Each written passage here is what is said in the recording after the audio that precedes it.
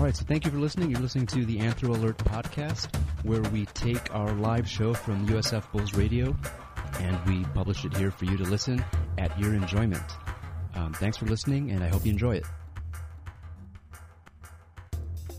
Yeah, smoother than a fresh jar of Skippy peanut butter. Here we are on Bulls Radio, WUSF 89.7, HD3 Tampa, 1620 AM on campus, and streaming worldwide, live and on the scene 24/7 at TuneIn.com and on the TuneIn app.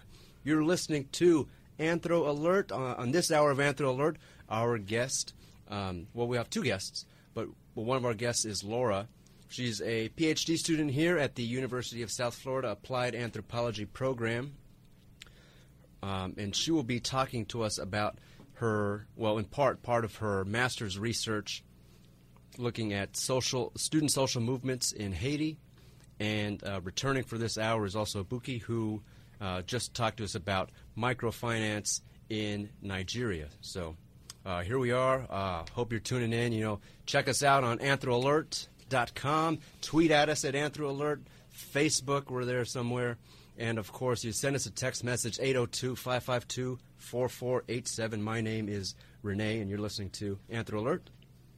And so this show, it's about anthropology, why it matters. Each week, we discuss how anthropology is relevant, and over time, we'll feature various guests from the Department of Anthropology to discuss their research and have them weigh in on everyday topics or current events. Just basically give us the rundown on the work that they're doing and how it's anthropological.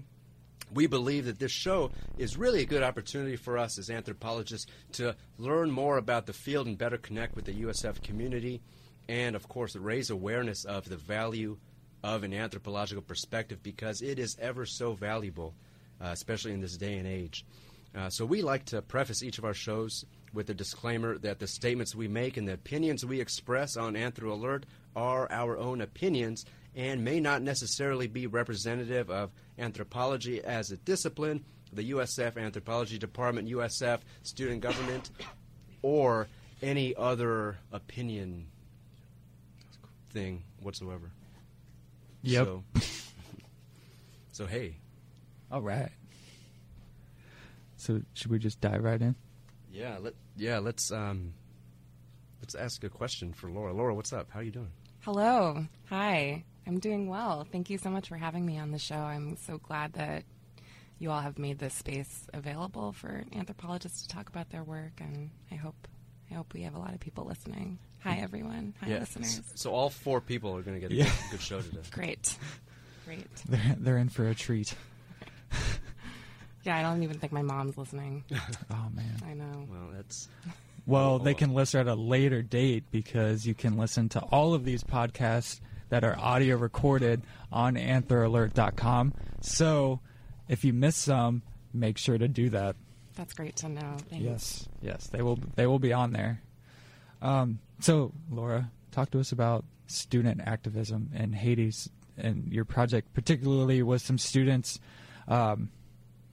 It was narratives from students, surrounding a professor there at a university that got killed, correct? This is correct. He was assassinated. Okay, so give us some background on that. Sure. Can I back up a little bit to talk about to talk about me, but yeah, to absolutely. talk about what got me into anthropology? Absolutely. I think that's we so love connected. Those stories. Yes. I really came to anthropology as an activist myself. I found that when I started learning about what anthropology was, right, figuring out what was important to people, what has meaning to people, how people's social relations are configured. That's actually so important for people who want to make changes in the world to understand, right? If you want to organize with people.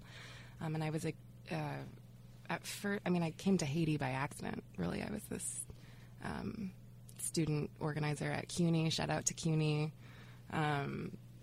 And I was kind of invited by accident to participate in what was a solidarity building project, right? So dovetailing off of Buki's excellent research around the kind of problems in development. Yeah. in Nigeria, Haiti has faced so many of these similar issues of really the harm that development has wrought upon this country. So the idea was solidarity, not charity, right? So I came there not as an anthropologist, but then I very soon realized that anthropology, some of the tools of anthropology could be critical for understanding how we wanted to move forward in solidarity building. I can talk about that more if you want at a later time, but Sure. That's kind of how I came to it and how I ended up in Haiti at first meeting all of these social science students, actually, in Port-au-Prince. They have a faculty of ethnology. They also have a faculty of human sciences there. And I met these peers studying anthropology and sociology who were far better read than my peers at the time, and who I was very impressed with, and who I built relationships with. And What were you studying at the time? so at the time, again, that's Yeah. just as an activist. That's me meeting people. But Oh, what okay, came this out is of before that, you- okay. yeah, Gotcha. yeah. Okay, And then okay. what came out of that, though, what I realized, and in dialogue with many of my Haitian counterparts, was that the assassination of this particular professor, who I'll speak more about in a minute, that this professor was profoundly important for them in their organizing, in their lives, and their transformation as people, as young people. And so that's part of how we started to design this project that I'll describe presently. So the story of this professor, his name is Jean-Anil Louis Juste. That's in Creole. In French, his name would be Jean-Anil Louis Juste. He was a social scientist himself. In a way, it reduces him to call him a sociologist or an anthropologist, or because he was a true interdisciplinary intellectual. He was trained in social service at the University of Pernambuco in Brazil, and the amount of intellectual production, scholarly production, that he's responsible for is really incredible. He theorized a lot about what was going on in Haiti, about the problems of Haiti. He was a Marxist, a true Marxist, and he was responsible for, as the students say, that he was responsible for their kind of political awakenings, their kind of the critical consciousness that they started to grasp when they studied with him or around him.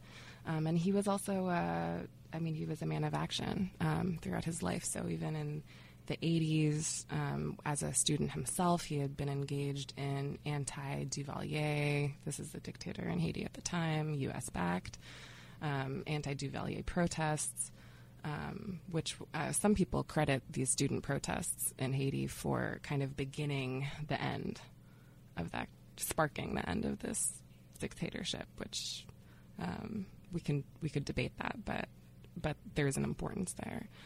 He was responsible for organizing with other people, organizing a number of different types of teacher unions, study and action groups that involved reading closely Marxist and Marxist-influenced scholars of the 20th century. He was targeted, really, though, as a leader of the fight for a minimum wage, which happened in Haiti in 2003, 2004, and then again took more shape in 2007 and 2008.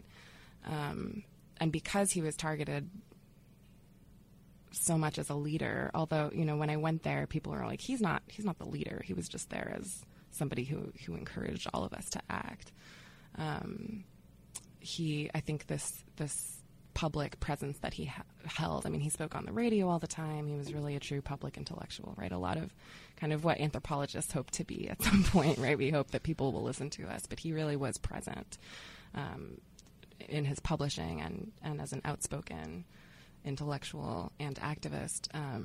And by some amazing coincidence of the universe, he was shot the same day of the earthquake in 2010 in Port-au-Prince. So he's shot in the eye and in the chest, just coming out of teaching a class, just a few blocks away from his campus, and the university shuts down. And this is many different campuses of the state university in Haiti, right? That just like other public universities might have, right, a faculty of law and or of education or of medicine.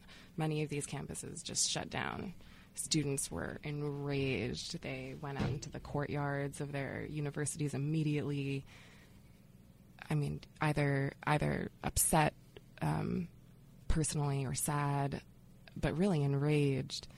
People were in the streets starting to organize protests, right, against his assassination or his attempted assassination. People rushed to the hospital to go donate blood for him. And all of these people, right, this is hundreds of people, if not thousands, are outside protesting in his name when the earthquake hits, right? So the earth shakes for around 30 seconds, and around 300,000 people are dead, right? But all of these people protesting in Jeannie Louis Gius's name are outside and safe from harm when the earthquake hits. So I remember hearing that story at first, right, when I started to build relationships with student activists there, and it was just so profound for, I mean, right, I think that's just an incredible story anyway, but to hear students talk about how his death saved their life, and not only in the sense of their physical safety, but doubly in the sense that because he helped encourage their critical political consciousness, that their lives were kind of saved in that way too. So our project focused around his memory and his legacy, which is very contested. He was obviously hated, right? To be assassinated, you've got to be pretty hated. He had many enemies, even within the university system. But yeah, we conducted about in the 60s. I don't know how many oral histories I conducted. It was a lot. It was too many, I think. But stories around his memory, his life, and also his legacy. But what was so interesting too that came out from those oral histories was that it wasn't just the story of Jeannie, right? It was the story of people's own processes of becoming politically conscious, right? Where did they come from? How did they get engaged? How did they start caring about doing something about the conditions around them? And so that made it interesting and important. And I think in addition to that, I was looking for, as an anthropologist, I was looking for a project that didn't contribute to this image of Haiti that I think is really prevalent of, right? I mean, what are the things that we know about Haiti, like that anyone has ever heard about Haiti, right? Well, I'm not going to ask y'all as scholars. Well, you know. I know, right? It's a country. Okay, so it's a country, right? But I think in the context of public media, right, it's always negative, right? It's always something that, like, earthquake or political uprisings, or like it's always seen in this negative light. Yeah, absolutely. Right? Yeah, so poorest country in the Western Hemisphere. Yeah, right? That's number one. Go ahead. I'm always Biggie. curious because when I look at when Haiti got its independence, like, and where they are today, and things I know about Haiti even before coming closer to where Haiti is. Yes. I have this imagery of, like, poorer than even some of the countries in Africa. Mm-hmm. Sure. Which is like, and part of what we used to measure, that potential of a country is when it actually got its independence. Sure. Yeah. That's such an important point, Buki, because, well, I mean, first of all, it is an incredibly poor country, right? There's no question about that. The conditions there for most people are very, very difficult, and I don't want to mince words about that. But to continue to portray it as a place that's like eternally miserable, right, where there's not a possibility for change, it's undeveloped, people are backwards and superstitious, right, all of these kind of tropes of Haitians, let alone, right, other stereotypes or kind of demonizations of Haitians. For instance, in the 80s, Haitians being blamed for the HIV and AIDS epidemic, right? This is huge. I didn't want to contribute to that narrative, if I can use that word, of Haiti. I wanted to, I got there and I saw people really trying to change the world around them. I saw people who cared about their circumstances and their families, right? Students who were studying in the capital, but who almost all came from rural areas of Haiti, thinking about how they were going to change their hometowns, right? This constant searching for what can we do for each other. And even in rural areas where people have, microcredit's big in Haiti now too, but where people have developed other types of kind of collectives, of ways of caring for each other. Not to idealize that, right? Not to say that means people are okay, but people are actively trying to change their circumstances. And I think continuing to talk about Haiti as if it's just this passive and place that'll always be miserable, first of all, is a big problem. But a second point that that comes to mind when you talk about Haiti's its revolution, really, is just so important. Frederick Douglass famously said that Haiti has never been forgiven for being black, right? So what does that call to mind? It actually, right there, so their revolution from France, which it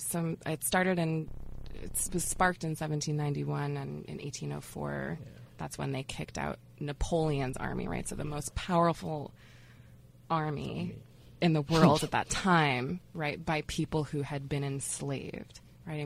It's an incredible story, right? That, right, it was cut off their heads and burn down their houses. Get out. We are done. We are done with slavery. We will find pathways toward liberation. So, in that way, that idea, right, that it shared, it scared and shook some of these enormous powers of the time. Haiti in the 18th century was an enormous. They were like the South. This is insensitive, perhaps, but they were like the Saudi Arabia of sugar, of coffee, of the things that made France become a real power, right? Yeah. The revolution then ends up being responsible for the Louisiana Purchase, right? It's the beginning of a very complex relationship between the U.S. and Haiti, which I'll speak more about in our next segment. But this history is so important for the present, right? Because the fear, right, of a slave revolution and what that meant. Right, it's more than not just forgiving them, right, for being black and being independent. It's punishing, and continuing to punish through either actual literal occupation, or through these failed development projects, or through coup after coup after coup, backed by the U.S. Right, and now we have to think about what it means that Haitians are in the U.S. are being targeted for deportation. I hope that describes at least part of my... that gives us a historical background. And just very quickly before we go to break, you mentioned Marxism. So for those who aren't familiar with that, can you explain very quickly what Marxism is and what it means to be a Marxist? Can I explain very quickly what being a Marxist is and what it means? Which you can. But I can try. Give us the Spark Notes version of Marxism, which is really hard. For Jeanil Louis-Just, it meant that he considered, he examined the world through a lens which understood the plight of poor people as existing in relationship to these longer histories, right? Part of what I was just mentioning before of exploitation, right? The extraction of resources and of labor, understanding disparity and wealth inequality through that lens, right? That's I think the first thing. Right? How do we understand the world around us? We understand, right? A Marxist would say, understanding that there's a ruling class, right? There's a class that has power, that has the class access. system, you know. Yeah, I think spooky that there's a ruling class which owns the means of majority of the everything, wealth, right? and As the well wealth. as the ability to produce, right? And how do they produce? They produce through extracting value or through, right? Basically, they produce their wealth through Like exploitation. right? Through keeping a class of people disempowered and poor, right? And we can understand that on a global scale. For Jeanil, that is what he was talking about, right? You have to understand Haiti in connection to the U.S. and to France and to Canada even, right? As well as in relationship to the Dominican Republic, right? The country with which it shares an island and also a complicated relationship of labor. So that's the first part, right? There's a theoretical part of how you can understand the exploitation in the world, as well as how to change it, right? So that's a key part, right? It doesn't just sit in it doesn't just sit in the world of theory. It sits also in our actions, right? So it means that there has to be this unity of both understanding the roots of problems, right, in class politics, but also working to change them. So I think that's right. As academics, that's interesting, right? The requirement of action, right, is not always asked of us as academics or as scholars. Mm-hmm. So for Jeanil, I think what it meant was that he had to act, reflect on his actions, right? Think about what theories worked in the context of Haiti,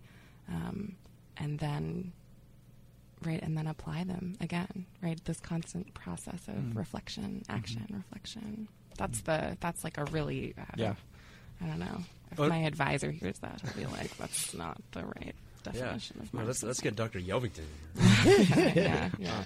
No, thank you so much for explaining that, because I think oftentimes Marxism tends to get a negative connotation in popular culture, and it's important to really clarify and explain what that theoretical perspective means. Yeah. Because when I think of like people bringing up Marxism outside of an academic context, it's almost always like demonized. Sure. Yeah. Right. Yeah. Sure. I mean, and I think it's as a result of the action that is, like polarization of like seeing academic as when you put action into it, like action is more of, like, oh, this is antithetical to what we are doing.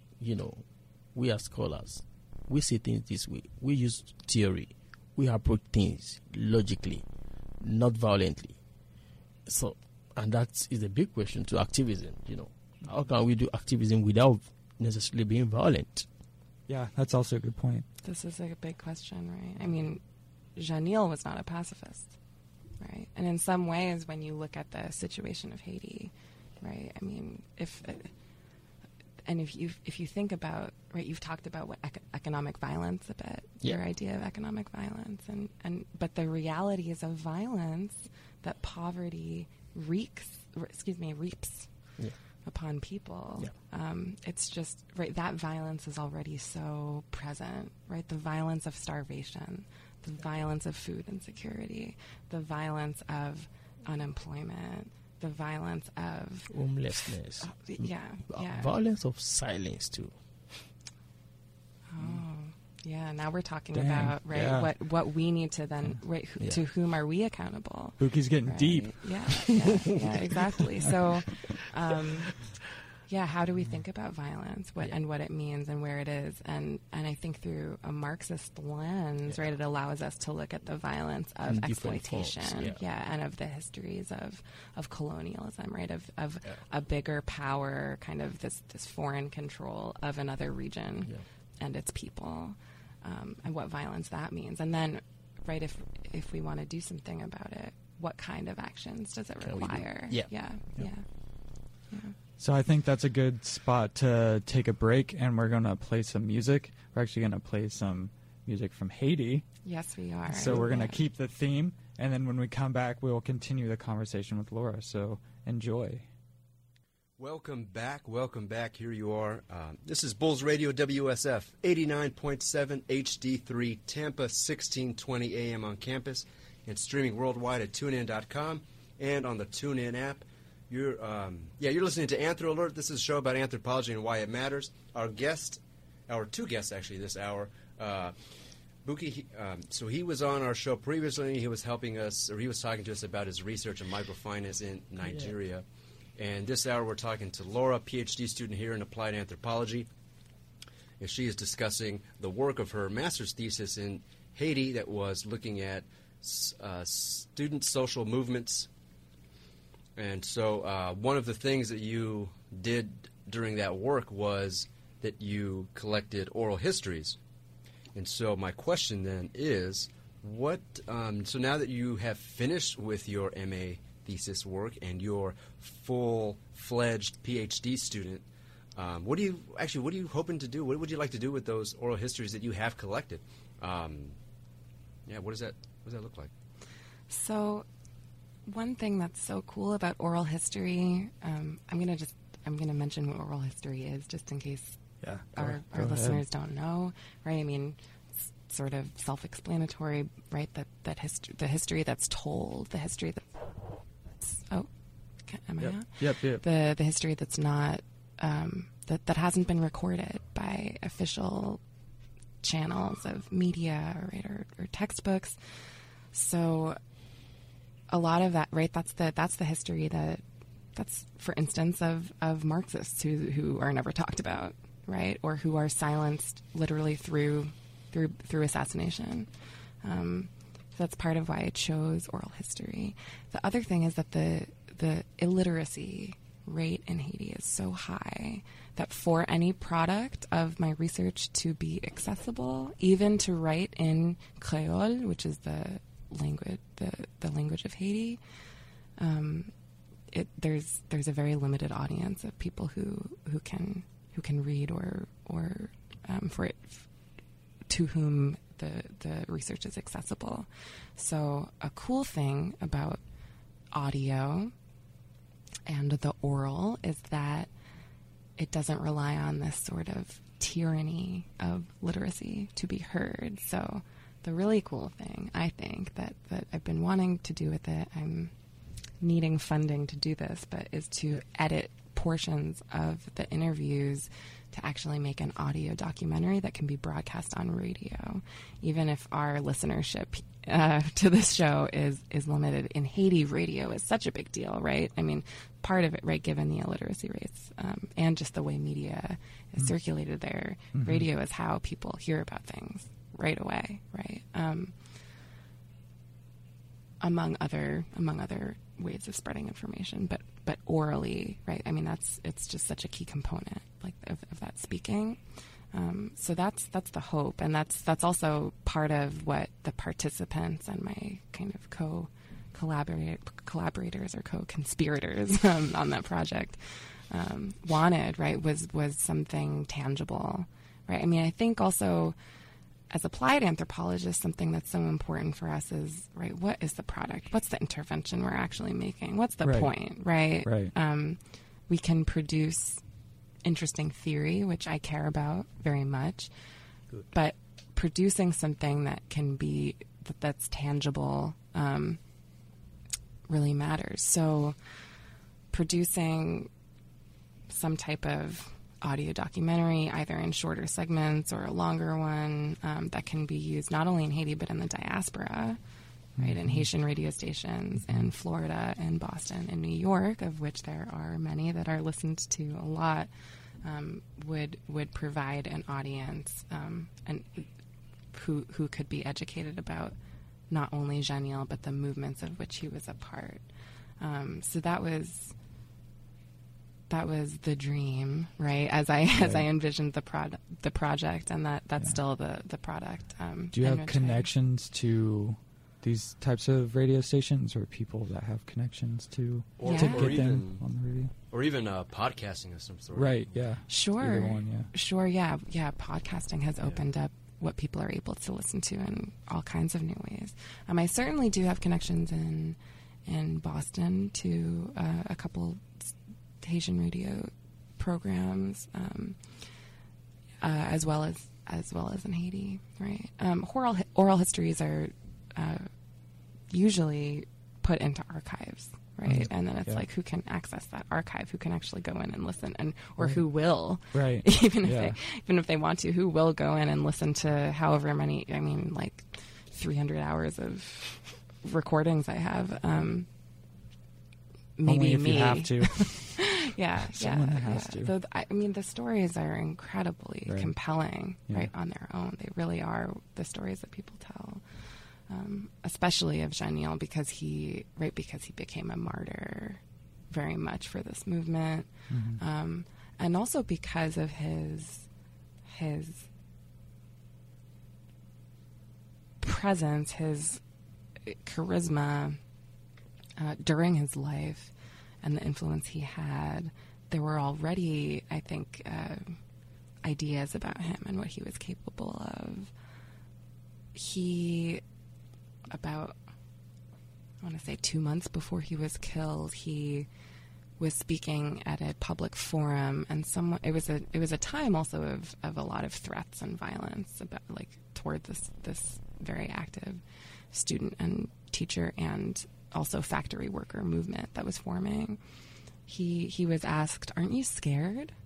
Right? What's going to happen? Aren't you scared that you're going to be targeted?" People know, right? Historically in Haiti, people know that to be an activist can be a life-threatening endeavor.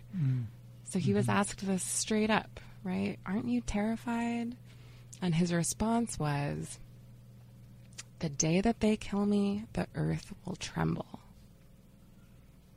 Right? So what could we read from that, right? Some people, right, especially people who are religious or who read a mystical kind of element into that statement, saw it as this prophetic statement, right? Literally, the earthquake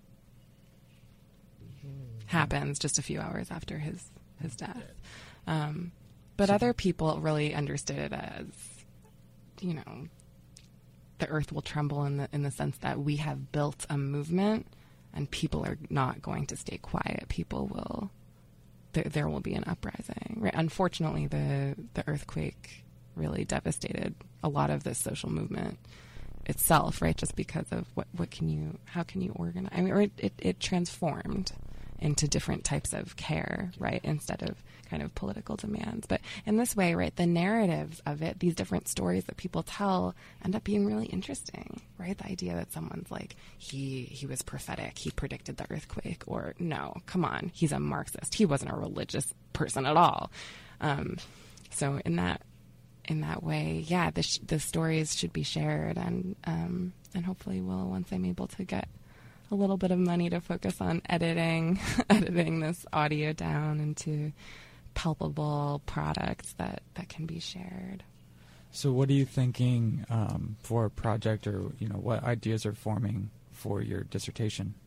That's a great question. Going forward. Yeah, that's an important question for me, specifically. One that I assume takes up much of your time. Yeah. I had originally hoped to continue this work on Jeanniel. The fragmentations of the Haiti side, which is kind of the whole side, I guess. The fragmentations of this social movement that have happened in the last few years have made it a lot more difficult to think about how I would participate in a project and collaborate with different people, right? It would force me to choose a side in ways that I'm not yet sure that I'm willing to. Though I think that will continue to be there, and as a scholar, I will continue that work eventually. But right now, I'm really interested in what's happening with the. I'm sure some people have heard about this, but the removal of temporary protected status for Haitians in the U.S. This isn't only affecting Haitians, of course. This is affecting Salvadorans, Nicaraguans. Can you explain what that means? Yeah, absolutely. Yeah. So temporary protected status was given to, at least to Haitians, I can speak more to that, following the 2010 earthquake, right? The idea was, okay, if you're here, just don't worry about it. You don't actually have a path to citizenship, right? That we need to be clear about that. There was no actual path to citizenship ever with temporary protected status. Hence temporary there, I guess. Temporary. Right? But it was, right, it was this idea of if you're here, don't worry about it. And can I get into a little history again? Yeah, do it. I think it's important. Drop some history on us. Sure. Well, so this is to continue actually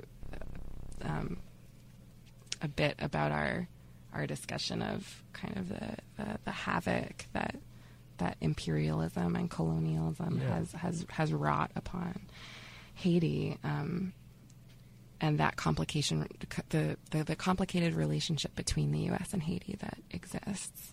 To be clear, right, in 1960, there were about 5,000 Haitians in the U.S., right? And then as of 2015, I think the official numbers were something like 450,000, and those numbers are probably low too because it's self-reported, right? So, Right. Do you consider yourself Haitian or African American? Sure. Right, especially after a couple generations of being Right. here, Sure.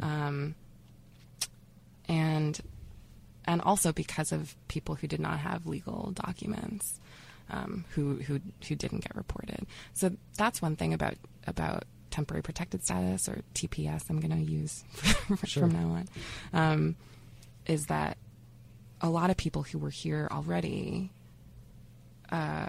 in ways that were really insecure and vulnerable ways where they didn't have documents, legal documents, it was like a relief, right? It's like, okay, now I'm here and I can work, still in low-paid industries, absolutely, but not the same type of undocumented labor that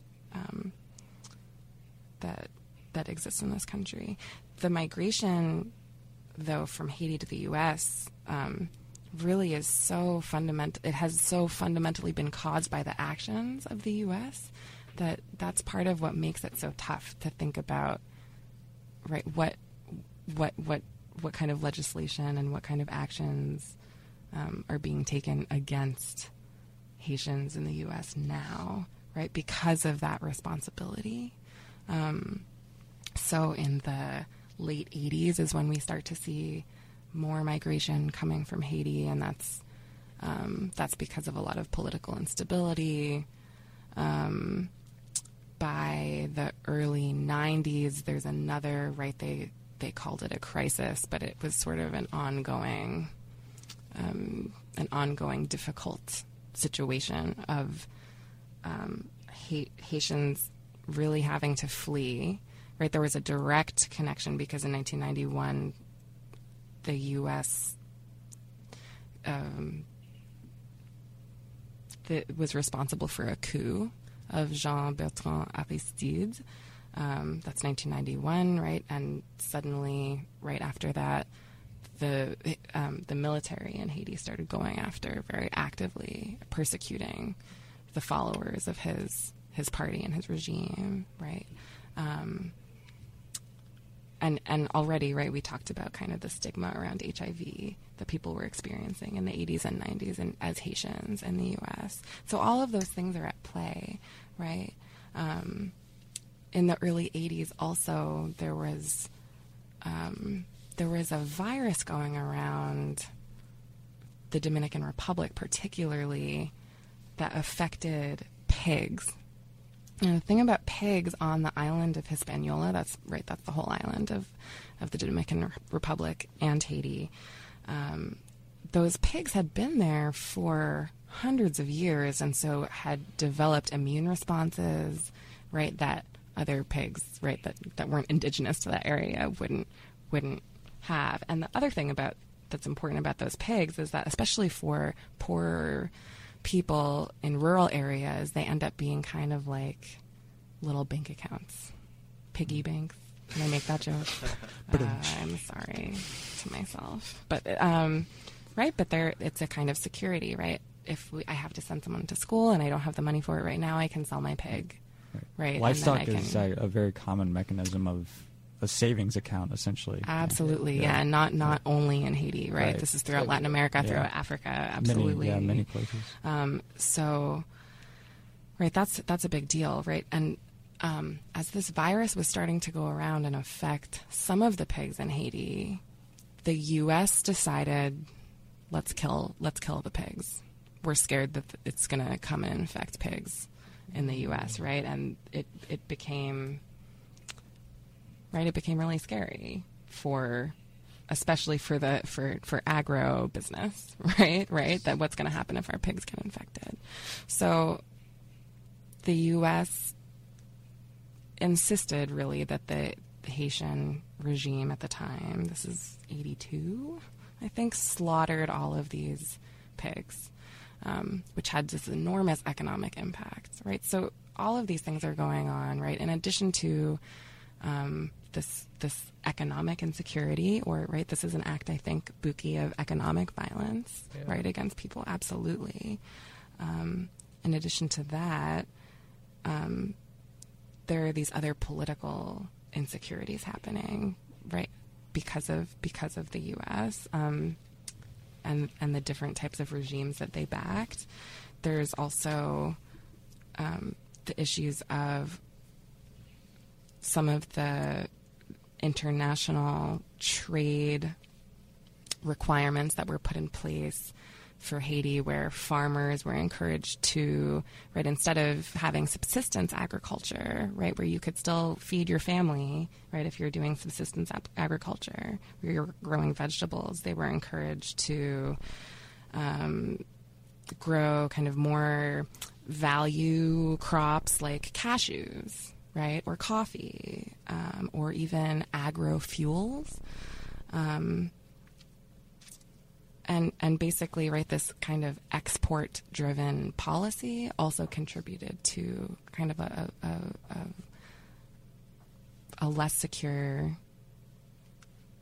and more impoverished situation for most Haitians, right? So this is immediately, right, like what's going to cause someone to uproot themselves and try to find a place to live where they can support themselves, right? No one wants to get up and leave their family and their friends and their culture. I mean, the rich culture and history of Haiti, the music, the food.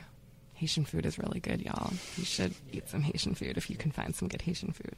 But, right, I mean, people don't want to uproot their lives. And it's something that Haitian migration really has to be understood in relationship to those larger political and economic forces, which are tough to kind of think through sometimes, right? It's not like an immediate thing that you can just say, well, the U.S. caused this migration in the first place, right? It takes some kind of parsing through, well, how did that happen? Why? It's a complicated thing. But I think once we start to understand that complicated relationship, we can start to understand what it means, right? So now what happens, right?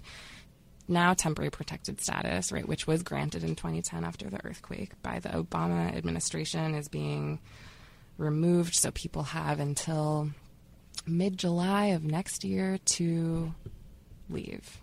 Right? It's going to affect the estimated numbers are about 60,000 Haitians in the U.S. Who have built lives here, who have worked, right? Some of them were working in the undocumented workforce, who then, right, started to take some of these like manual labor or service jobs. But many of them have children here. That's what some of the studies that have come out now about who has TPS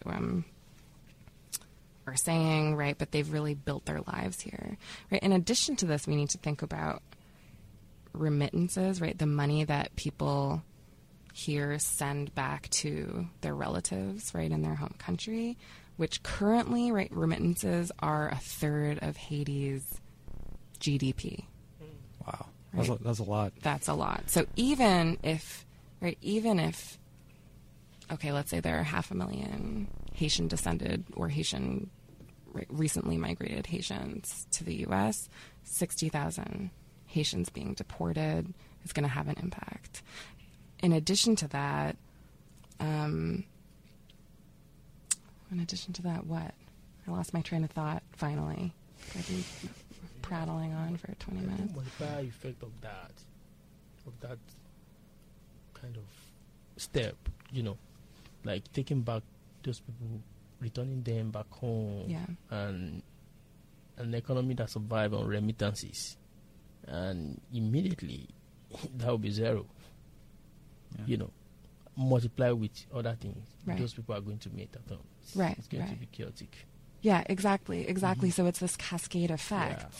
Yeah. And I think that's something people they're not thinking about quite enough, right? I mean, I think there was a lot of fear after the last election. There's a lot of, right, hatred of the current administration. But I think people aren't necessarily thinking about how internationally, transnationally, the effects of that. policies Yeah. are being felt much more severely. So that's tricky. Yeah. But so in addition to remittances, right, it's people who have built their lives here. What happens if you're a 4-year-old, right, in 2010, and 8 years later, you're saying, you're thinking about having to go to Haiti. Maybe you don't speak Creole. Right. Maybe you don't even speak that language. So that's my current interest. It's pressing and it's important. So we have about 4 minutes to wrap up. If you have any final thoughts, any takeaways, anyone you would like to think, or I guess we can pose the same question to you that we did to Buki. How does this set you up for after your PhD? You can briefly comment. Yeah, the dreaded question. I think Yeah, a lot of social science grad students are asking themselves. Right. Part of what's so cool about our program is that I think we do get trained in ways that, right, because it's an applied anthropology program, we get trained in ways that prepare us to work outside of academia. Mm-hmm. However, I would like to work in academia. priority. Not necessarily in like a big research university, but I think, right, as we're thinking about which publics we can reach, right, who is that public, right? I think an important public exists right in our classrooms. I'm teaching cultural anthropology now. I love teaching. It's such a wonderful way to see people grappling with new ideas, and to promote anthropology in a particular way, right? And kind of on my terms too.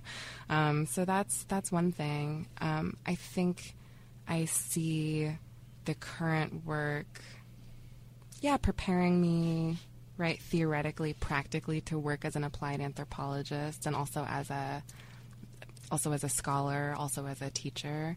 But I think it also, in a way, is not about me, right? I mean, I think, I hope, right, the effects that, right, for instance, this documentary might have, right, in just educating people about someone who was important to students, and that they want to keep his memory alive, right?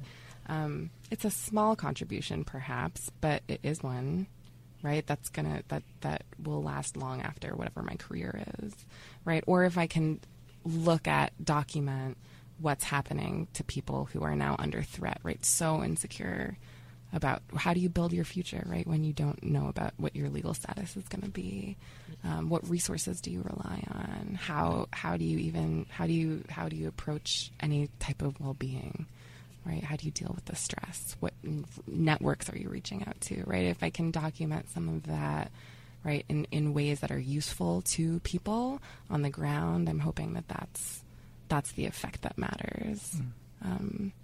That maybe that's a way that I just dodged having to answer the career question, but I do think it's kind of less about me. Yeah. So I heard you say, well, it depends. Right? Yeah. It's like the two-word version. Yeah. We'll see how successful Anthro Alert is in promoting anthropology and we'll see. getting people to understand how important it is, and then they'll hire me. Yeah, our reach of 3 people. Yeah. Yeah, but this maybe is, they're 3 very important people. Yeah, You don't but know. again, thank you so much for having me on the program, and I'm you for just coming. I'm so excited that you have this space. Yeah. We are here for you. Thank you, guys. Yes. Nice Yeah. to come. Nice Yep. to say one or two things. Yeah. Yeah. We And enjoyed thank having you our guys on there. audience too. Yeah. Yeah. There was actually a lot more connection between your guys' work than what might have been originally thought of when Yeah, I read your exactly. proposals. But as you guys kind of got into it, Yeah. with the history and how we frame violence and things like that, there's actually a lot more connections Exactly. than Yeah. what may be seen on the surface. So it was a great conversation. I enjoyed it. I hope you guys did too. Renee, any final comments for us? You want to shut down the show for this week? Yeah, so thanks again for listening. This was Bulls Radio WSF 89.7 HD3 Tampa, 1620 AM on campus, and streaming worldwide at tunein.com and on the TuneIn app. This was Anthro Alert. Find us on anthroalert.com. Thank you. We'll see you next week.